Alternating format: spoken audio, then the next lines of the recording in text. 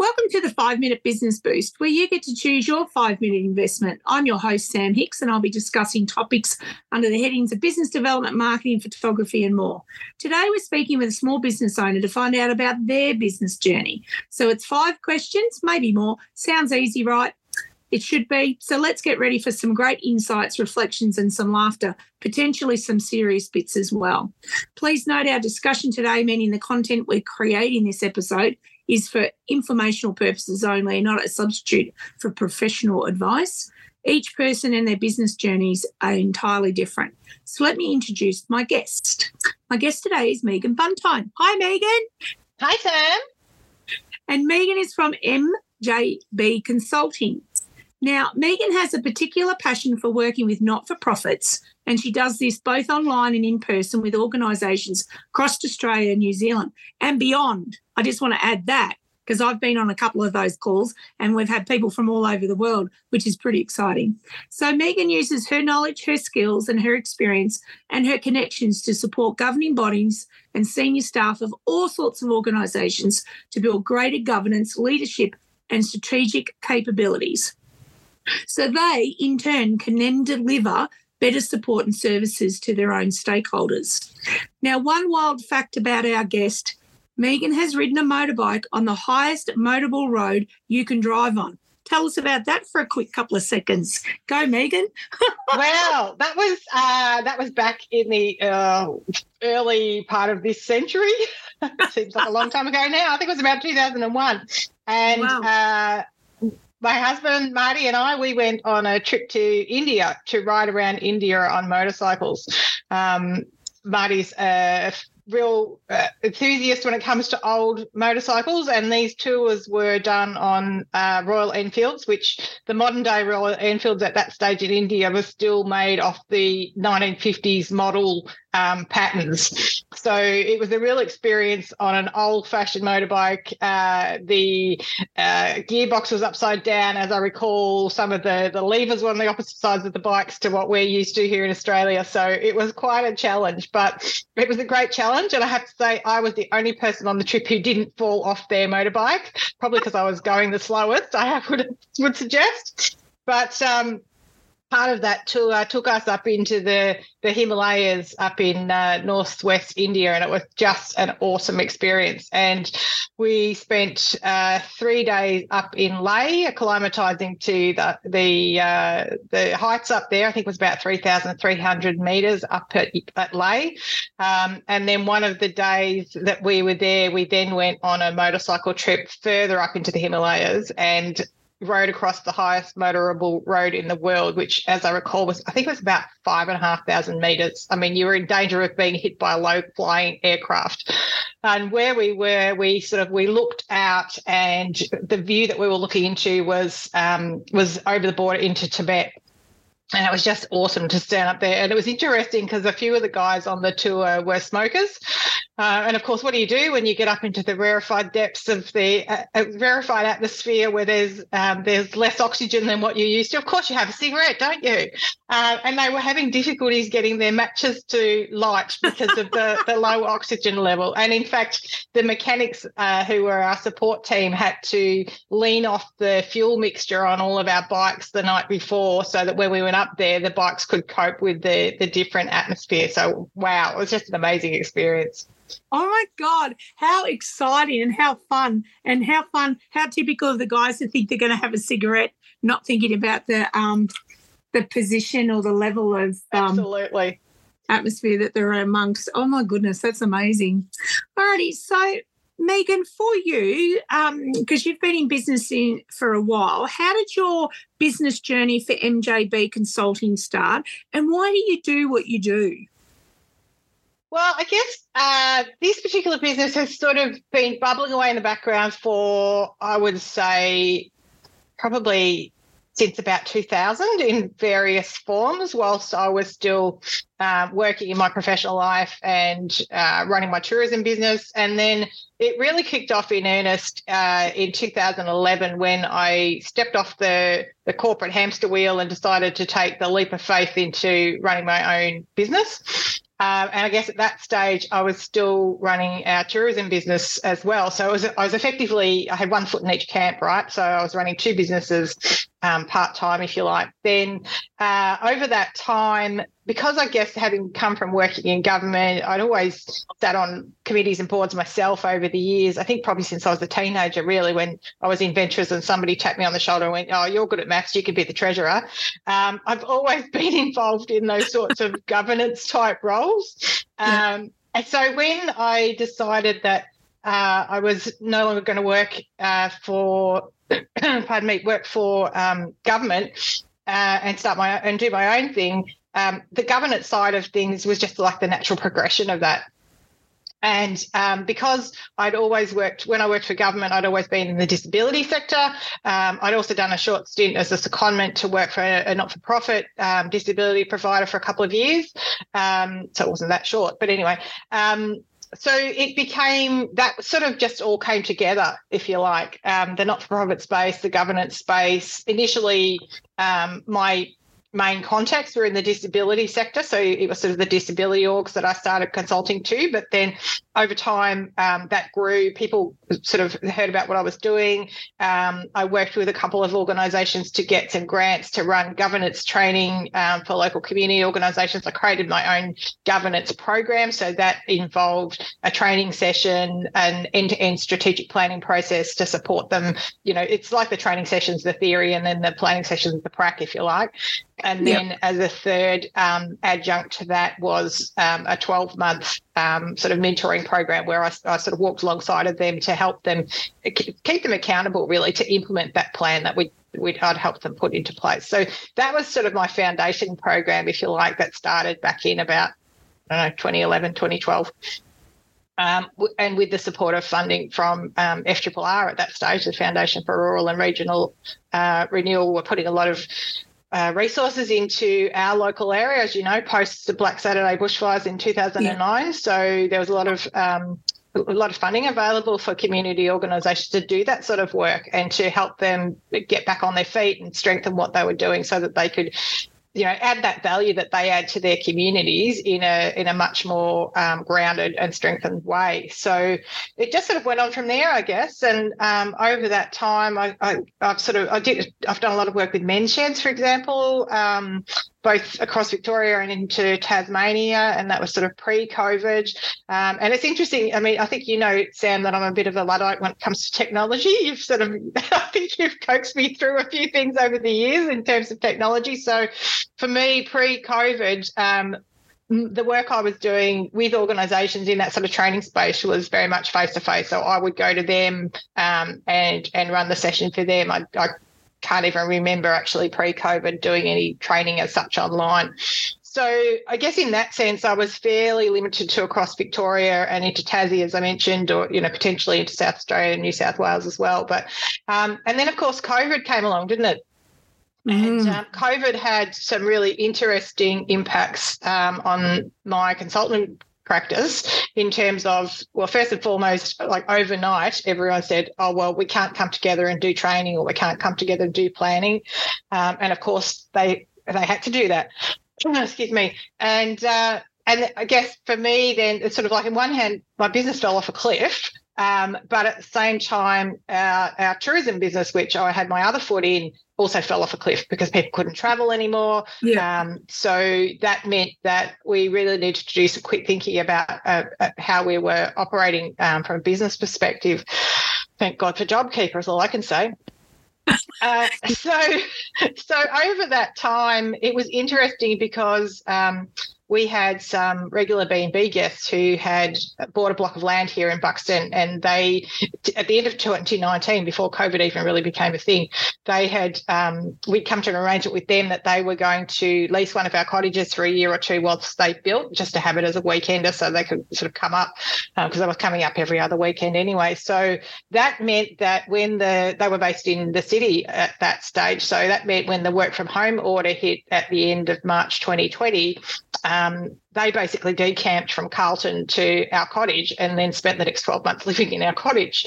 Yeah. So we were fortunate in that regard. So we still had that income stream happening there. And we actually had a plan to go to Europe for 3 months early 2020, from about April 2020. And of course, that didn't happen either. But by the time the first Victorian lockdown finished, we had about a month left of what would have been our time away. So we hooked up the caravan, threw the dogs in the back of the car and got out of Dodge, headed up. Marty's brother is in Brisbane. So at that stage, the Queensland border was still closed. So we thought we'd just head up there, hang around for a while, see if they opened the border early. That didn't happen. We started heading home, and then lo and behold, lockdown 2 starts. So we're in northern New South Wales going, well, there's no point going home because my work's all been postponed again. Our cottage bookings have all been postponed again. So our 4-week road trip turned into a 3.5-month road trip through Queensland, parts of Queensland we'd never seen before. Every time the Victorian state government made another announcement, we just kept going further north. So I guess that whole experience made us think it's so much easier having people just living permanently in the cottages.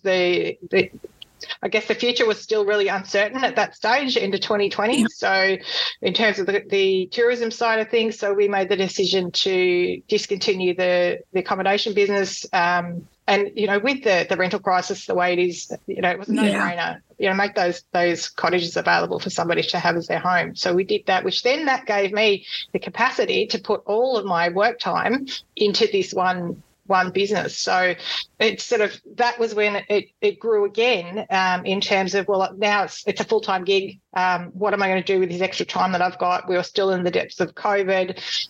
So I dipped my toe in the water thanks to a friend of mine who had a role at the Bendigo Bank at the time.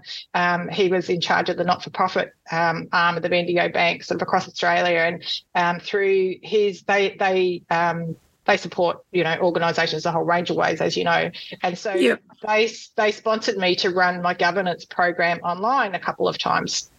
So we did a bit of a test run. We'd done some stuff face-to-face pre-COVID into 2019 down Gippsland Way, and that was really well received. So we thought, let's have a crack at doing it online. So we did that, and it was amazing. I think we capped the sessions at 20 people, and each time I think I had nearly 30 people from all over Australia. So this really opened up a whole new way of working for me in my business, that through embracing technology and not being such a Luddite, I could actually connect with people and help people all over the country and beyond. We had people from, I regularly have people from New Zealand coming into the sessions that I run online now, and to other people, as you said, in other countries, so occasionally. So the whole technology space really opened up what I do. And now it's funny, one of my goals last year was in 2023, by the end of 2023, I wanted to be doing 95% of the work that I do online. And for someone like me to make a statement like that, it was pretty ambitious. But look, it happened. And so now the majority of the work that I do is online. Yes, sometimes if it suits for the organisation, it suits for me, I'll do something face-to-face. It might be that, now we're having these 3-month tours around the country each year where I'm doing the digital nomad thing. So, if I'm in somebody's neck of the woods and they want some training or some planning support or whatever, I can do that for them face-to-face if they want that. But generally, it's online. So that's a really long way of answering your question. I can't even remember what the question was now. That's sort of in a nutshell as to what's my origin story. How did this business that I'm now running full-time and flat out, where did that evolve from? Yeah, that's fantastic. So you pivoted through COVID, worked out that you could actually broaden your reach or your engagement online. I think that's a valuable lesson just in that, understanding, exactly what was happening to your environment, thinking outside the square and then going online. And everybody's so good at Zoom now because that's all we did in COVID. That's exactly right. And the thing is, not only am I better at running stuff online, everybody else who I'm working with is far much more familiar with it. They see the advantages of it, particularly, if you're working with a board that's spread out across a wide geographical area, and some of them across the country, it makes sense for them to be doing a lot more online. So, it happened. not that I'm saying that COVID was a good thing, but it happened at the right time. And it sort of, there was a synergy there between my evolution in my technological understanding and use of technology, but also the broader world was doing the same thing at the same time. So it was like the perfect storm, if you like. Yeah, it worked. I think you sort of mentioned some of the challenges that you had. But when you look back on that time, apart from COVID, was there any other key challenges and solutions that you came up with or identified as a business? I think one of the key things that I found around that time of COVID, going from 2 part-time businesses to 1 full-time business, it's like, okay, well, what am I going to do to fill that space of this extra time that I've now got? So during lockdown number, I don't know which one, I did a little research project. So I reached out to a number of people who I know who are either CEOs of not-for-profits or sit on not-for-profit boards. And I just did a little interview series with them and sort of said, okay, where do you see that there's gaps in the broader sector out there? What are the needs of not-for-profits that are not being met, where I've got skills that I could be creating something to put into that space? So, yes, I had my foundation program of the governance training, the strategic planning and the mentoring package, but it's got to be more than that. So let's look at what are the specific areas. So there's some of the things that came up for me around that was, well, one that really stood out time and time again, pretty much everyone I spoke to said succession planning. So many not-for-profits, and I'm sure you've seen it too. I know I certainly did. So many not-for-profits don't do succession planning at all well, if at all. The number of times I've gone to an AGM and there's this mad flurry of papers trying to get people to sign up to join the committee or join the board, and this is sort of more at the community-based level, but I'm sure it happens in a fairly ad hoc way at the more corporate end of the not-for-profit sector as well. In fact, I know it does because I've helped some of them through this challenge. But, being a lot more strategic about how do we anticipate what our needs are going to be at the AGM and with our elections. I always say to people, start 3 to 6 months out, particularly if you know that you're going to have some significant people on your board who are going to step down. So I created, off the back of all of that, I created a program where I work with boards and the CEOs sort of 6 months out from their AGM, and we go through a process of doing a really comprehensive skills matrix. Some of them may have those in place. It's just a case of refreshing it. Others may not have anything at all, so it's a case of putting one in place for them. But going back to basics and looking, okay, well, what skills do we currently have around the table? What skills should we have around the table? What do we feel we need? And so where are the gaps there? But also, if Joe Bloggs steps down from our board at the end of his term, then what gap is that going to leave us as well? So we come up with a full picture of, okay, what skill sets do we need to bring in? What do we need to find in the next 6 months before we go to our AGM, before we go to our elections and appointments? Or, not everyone does them directly at their AGM necessarily, but most, 99% do. So it's a case of, okay, once we've identified the kinds of skills and the kinds of people who've got what skills, where do we then go out and find these people? Because so for some organisations, it might be that it's very much a place-based organisation. So how do you tap into people locally that have the skills that we're looking for? Other organisations, as I was saying before, their boards might be from all over Australia. So how do we find the right people in that sort of broad geographical area?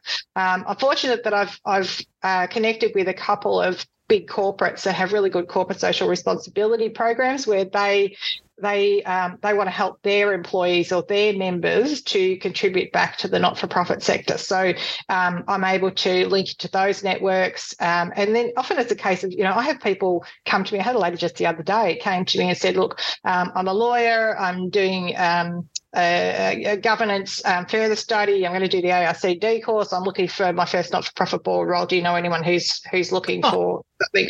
So it's like, yes.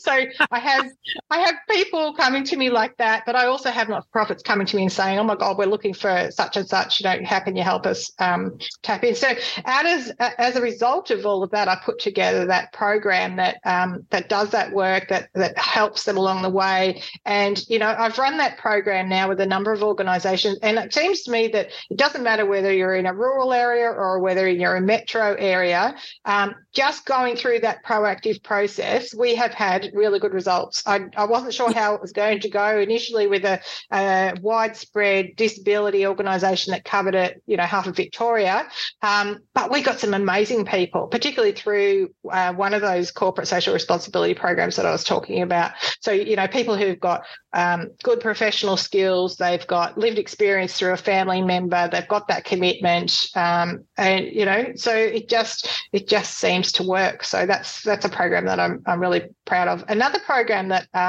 developed out of all that too, and this is probably less as a result of that little survey, that little research piece that I did, but more as from my experience. So I sort of middle to late COVID, in the process, I guess, of reinventing my business to become a full-time business, I sort of took the plunge and thought, right, well, I need to do something different. The old saying that if you want different results, you've got to do something different.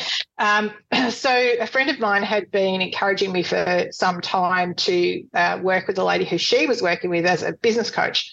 And I'd sort of never really gone into that space of business coaching. And I was fortunate to get the state government business recovery grant, and part of what that was intended to be for was things like business coaching. So I took the plunge and I thought, well, okay, let's have a crack here and see what happens. And so that then sort of put me on a path to opening my eyes of the difference that coaching can make to you, to help you think outside of the square, to help you think of things that you would never come up with on your own, and to link you into different people and different opportunities that are not necessarily in your sphere yet. So through that experience, I started that work. That would have been late 21, I think. I worked with that lady for about 18 months, and I've worked with different coaches since. And I feel that everyone who you work with brings a different element to what you're doing and can help you in different ways and bring different ideas. So that's been something that's been a real game changer for me. And equally, it's made me sort of sit up and go, well, actually, I've got something to offer here too. So I've created an executive support program where I work with CEOs and senior executives in not-for-profits and help them navigate the stuff that's going on for them, particularly for CEOs. I mean, that can be a really lonely role, right? Because you can't debrief on your direct reports. It's sometimes your relationship with your chair might not be ideal. In fact, most organisations I talk to that, and that relationship between the chair and the CEO really is, in my opinion, is the linchpin that holds the organisation together. And if that's not functional, which I would have to say more than half the cases that I come across, it's not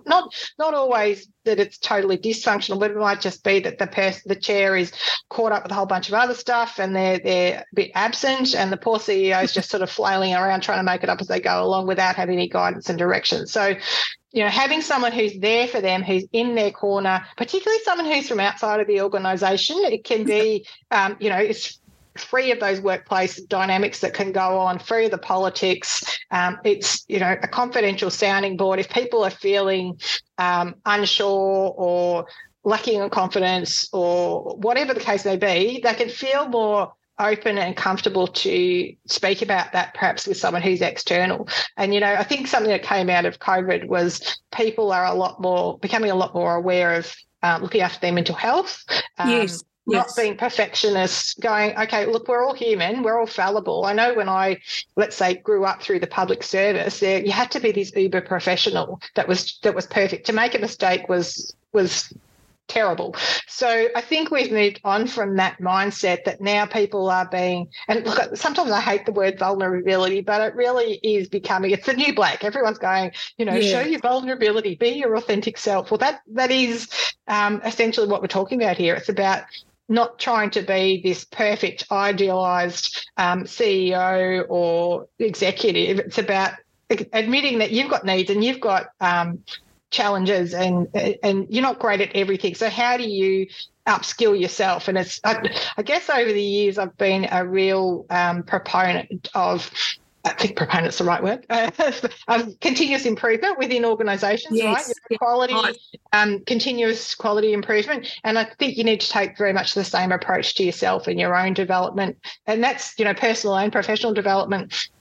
So thinking about it from the point of view that as a CEO or as an executive or even as a chair of an organisation, I'm continually trying to hone my skills. I'm continually, as Stephen Covey talks about, sharpening the saw.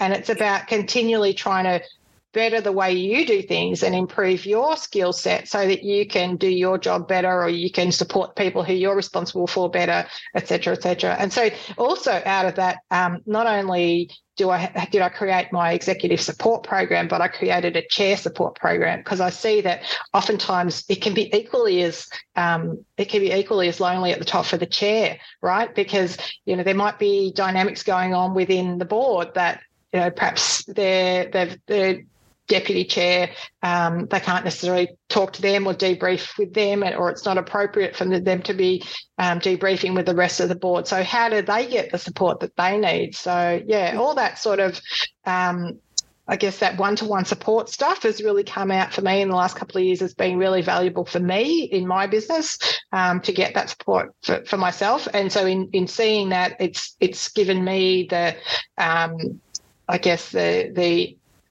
aha moment to do that for others as well. Wow. So you've really rolled two questions into one because we started talking about key challenges and solutions, but I think you've also talked about successes. Have there been any defining moments, and we've sort of touched on it, any milestones where you've actually thought, ooh, so I know you set goals for 2023, but have there been any significant milestones in the last 2 or 3 years of your business journey?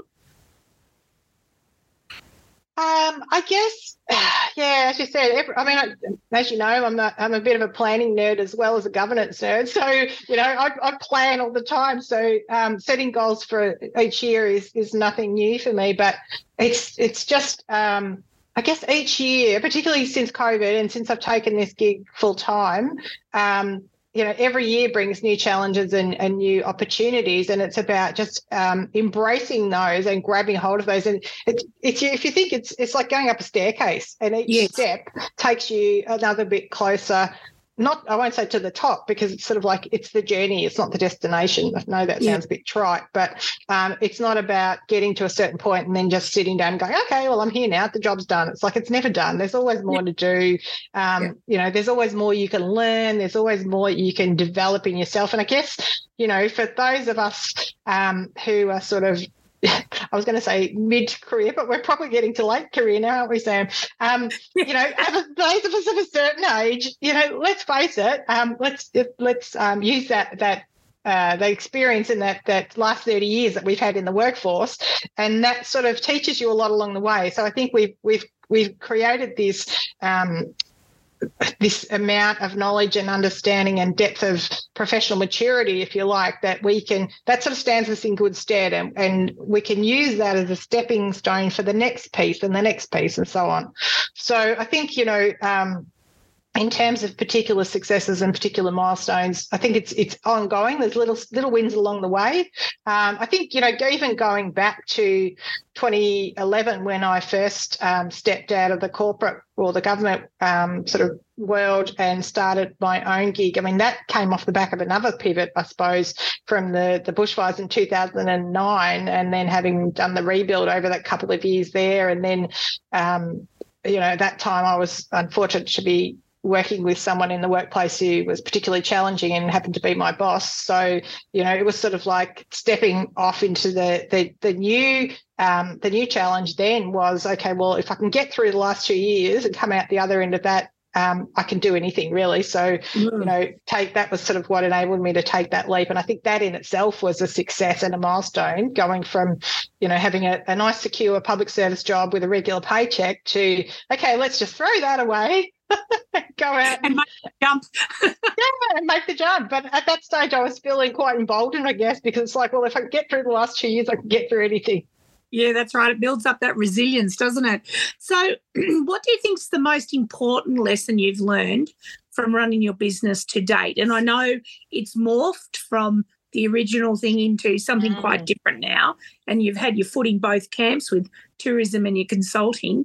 But what's the most important lesson if you had to look back on that time? Look, I think what I've sort of been reflecting on over the last couple of years is, there's always going to be more to do. So whether you work a 70-hour week or you work a 40-hour week, you're never going to finish all the stuff that you would like to do. So I think I've stopped beating myself up around I haven't finished this or I haven't finished that. It's like, well, okay, if I get to whether it's 6 o'clock or even if it's 4 o'clock in the afternoon and go, you know what, I think I'm done for today, that's okay. And maybe this is sort of really gelled over the last couple of years with COVID. And as I was saying before, people are a lot more open and willing to think about their mental health and how do I look after myself, and that self-care stuff that actually makes it sustainable for you and resilient, as you said before, that, pardon me, you can continue to do that work. Because if you're burning yourself out, you're no good to anyone, less of yourself. But if you can be conscious along the way, and that's sort of one of my big things this year. I've started this year off that I'm going to be really mindful about the amount of time I put in, and it's about quality. It's not about quantity. So I think looking after yourself, don't be afraid to look after yourself. Don't be afraid to put yourself first, because if you're not in a good place, then you can't serve others well. So I think that's probably a lesson that I've learned the hard way, and I don't know that I've necessarily totally integrated that lesson yet, but as I said, it's a continuous journey, isn't it, right? Oh, that's a fantastic insight, and I think you're right. We're evolving into that now, that whole be kind to yourself, be kind to others, that whole ethos around not working, both ends of the candle at the same time. And, I think that's a really interesting thing. And when COVID was just starting to emerge and it became apparent like how big it was going to be, and part of me thought what comes after this is going to be like a global mental health crisis. Because having seen it after Black Saturday, after the bushfires, and seen it on a regional scale, going through a major disaster like that, what a pandemic does to you in terms of the trauma and the stress and all the rest of it is very, very similar. So I could sort of predict back then that what we experienced at a local level after the 2009 bushfires was going to ripple out around the world after as the pandemic sort of unfolded, and it's the aftermath of that. And I think our whole state is in a continual cycle of that, because we've had bushfires, floods, pandemic. It just keeps going. So I think the quicker as business owners that we can learn to take time out when we need it and to be kind to ourselves, I think you're right.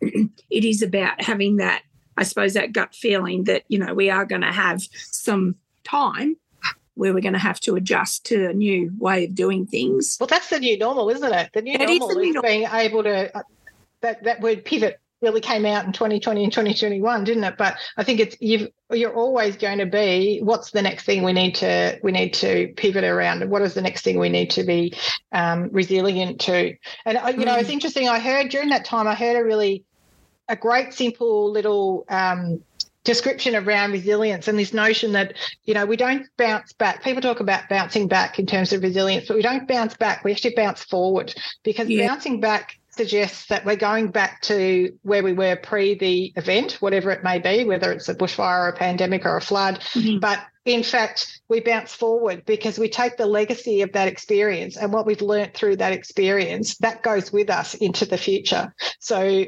our what we've learned about ourselves, what we've learned about our communities, what we've learned about other people, that's sort of the legacy that travels with us. So it's the new normal that we all talk about, and it's that notion of bouncing forward rather than bouncing back. So I just thought that was a really interesting way to think of resilience. It is a real interesting way to think about it. So thinking about any aspiring entrepreneurs or small business owners out there that are thinking about starting up their own business, or they might be in that first 12 months of their journey, have you got any advice, apart from being kind to yourself? Have you got any advice? Yeah, look, I think one thing that really works well for me, at least, is network like crazy. Just get out and meet with people. And I know for some people the idea of networking is a bit like sticking pins in your eyes, but it doesn't have to be going down to the city or going into town and, going to a big event where there's lots of people there. I think, again, this is another good thing that COVID's perhaps given us is, just even having a one-to-one catch-up on Zoom, is a way of networking. And I've got this thing that I came across a few years ago that somebody suggested to me, and it's something that I've taken forward with me, and I suggest this to, the people who I do my exec support program with and others. It's a 50 coffees challenge, right? So the idea is that you challenge yourself to have 50 coffee catch-ups with different people. And so, oftentimes when you reach out to people and you couch it in those terms, they see the fun in it and they're quite happy. Yeah, let's have a coffee catch-up, whether it's on Zoom, whether it's in person, whatever works for you. And it's just a way, it's not about any set agenda that, I want to sell something to you or I want to pick your brains. It's just let's go and have a conversation and learn about each other. Yeah, exactly. And then what sort of comes out of that? And, I've met some amazing people by doing those 50 coffee challenges. I'm sort of in the middle of doing a bit of a similar sort of thing at the moment where I'm reaching out to a number of CEOs of not-for-profits across Australia and New Zealand and just connecting with people. And just in the last week or so since people have started coming back to work, I've met some amazing people over in South Australia, had a couple of conversations with people over there last week. I met an amazing guy who's running a community legal centre up in Western Sydney the other day. So, talking to these amazing people about the amazing things that they do, and even though you might throw the invitation out to like 100 people, you might only get 10 people who want to connect, but it's usually they're the 10 that resonate. They're the 10 who, like you, are really passionate about what they do, are really values driven, are really keen to meet other people. And it's not to say that they're all massive extroverts either. And I have to tell you, I think during COVID I found my inner introvert, so that was really interesting. But it's quite nice to actually just sit in your office in front of the Zoom in your comfy clothes, isn't it? And have a coffee and a chat with someone. Yeah, it is. And I think that's what COVID has taught us, that, you don't have to get in your car and go and meet somebody. You can catch up on Zoom or you can catch up on Teams or whatever.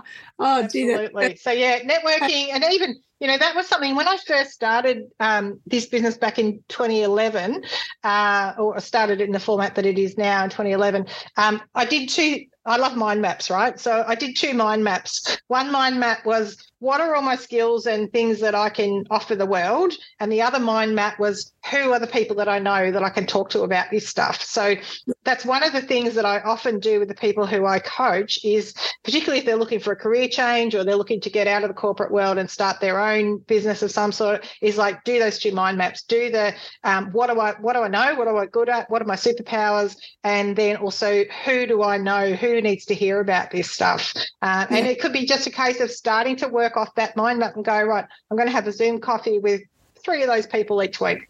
Yeah. So that's really building on that networking insight that you said before.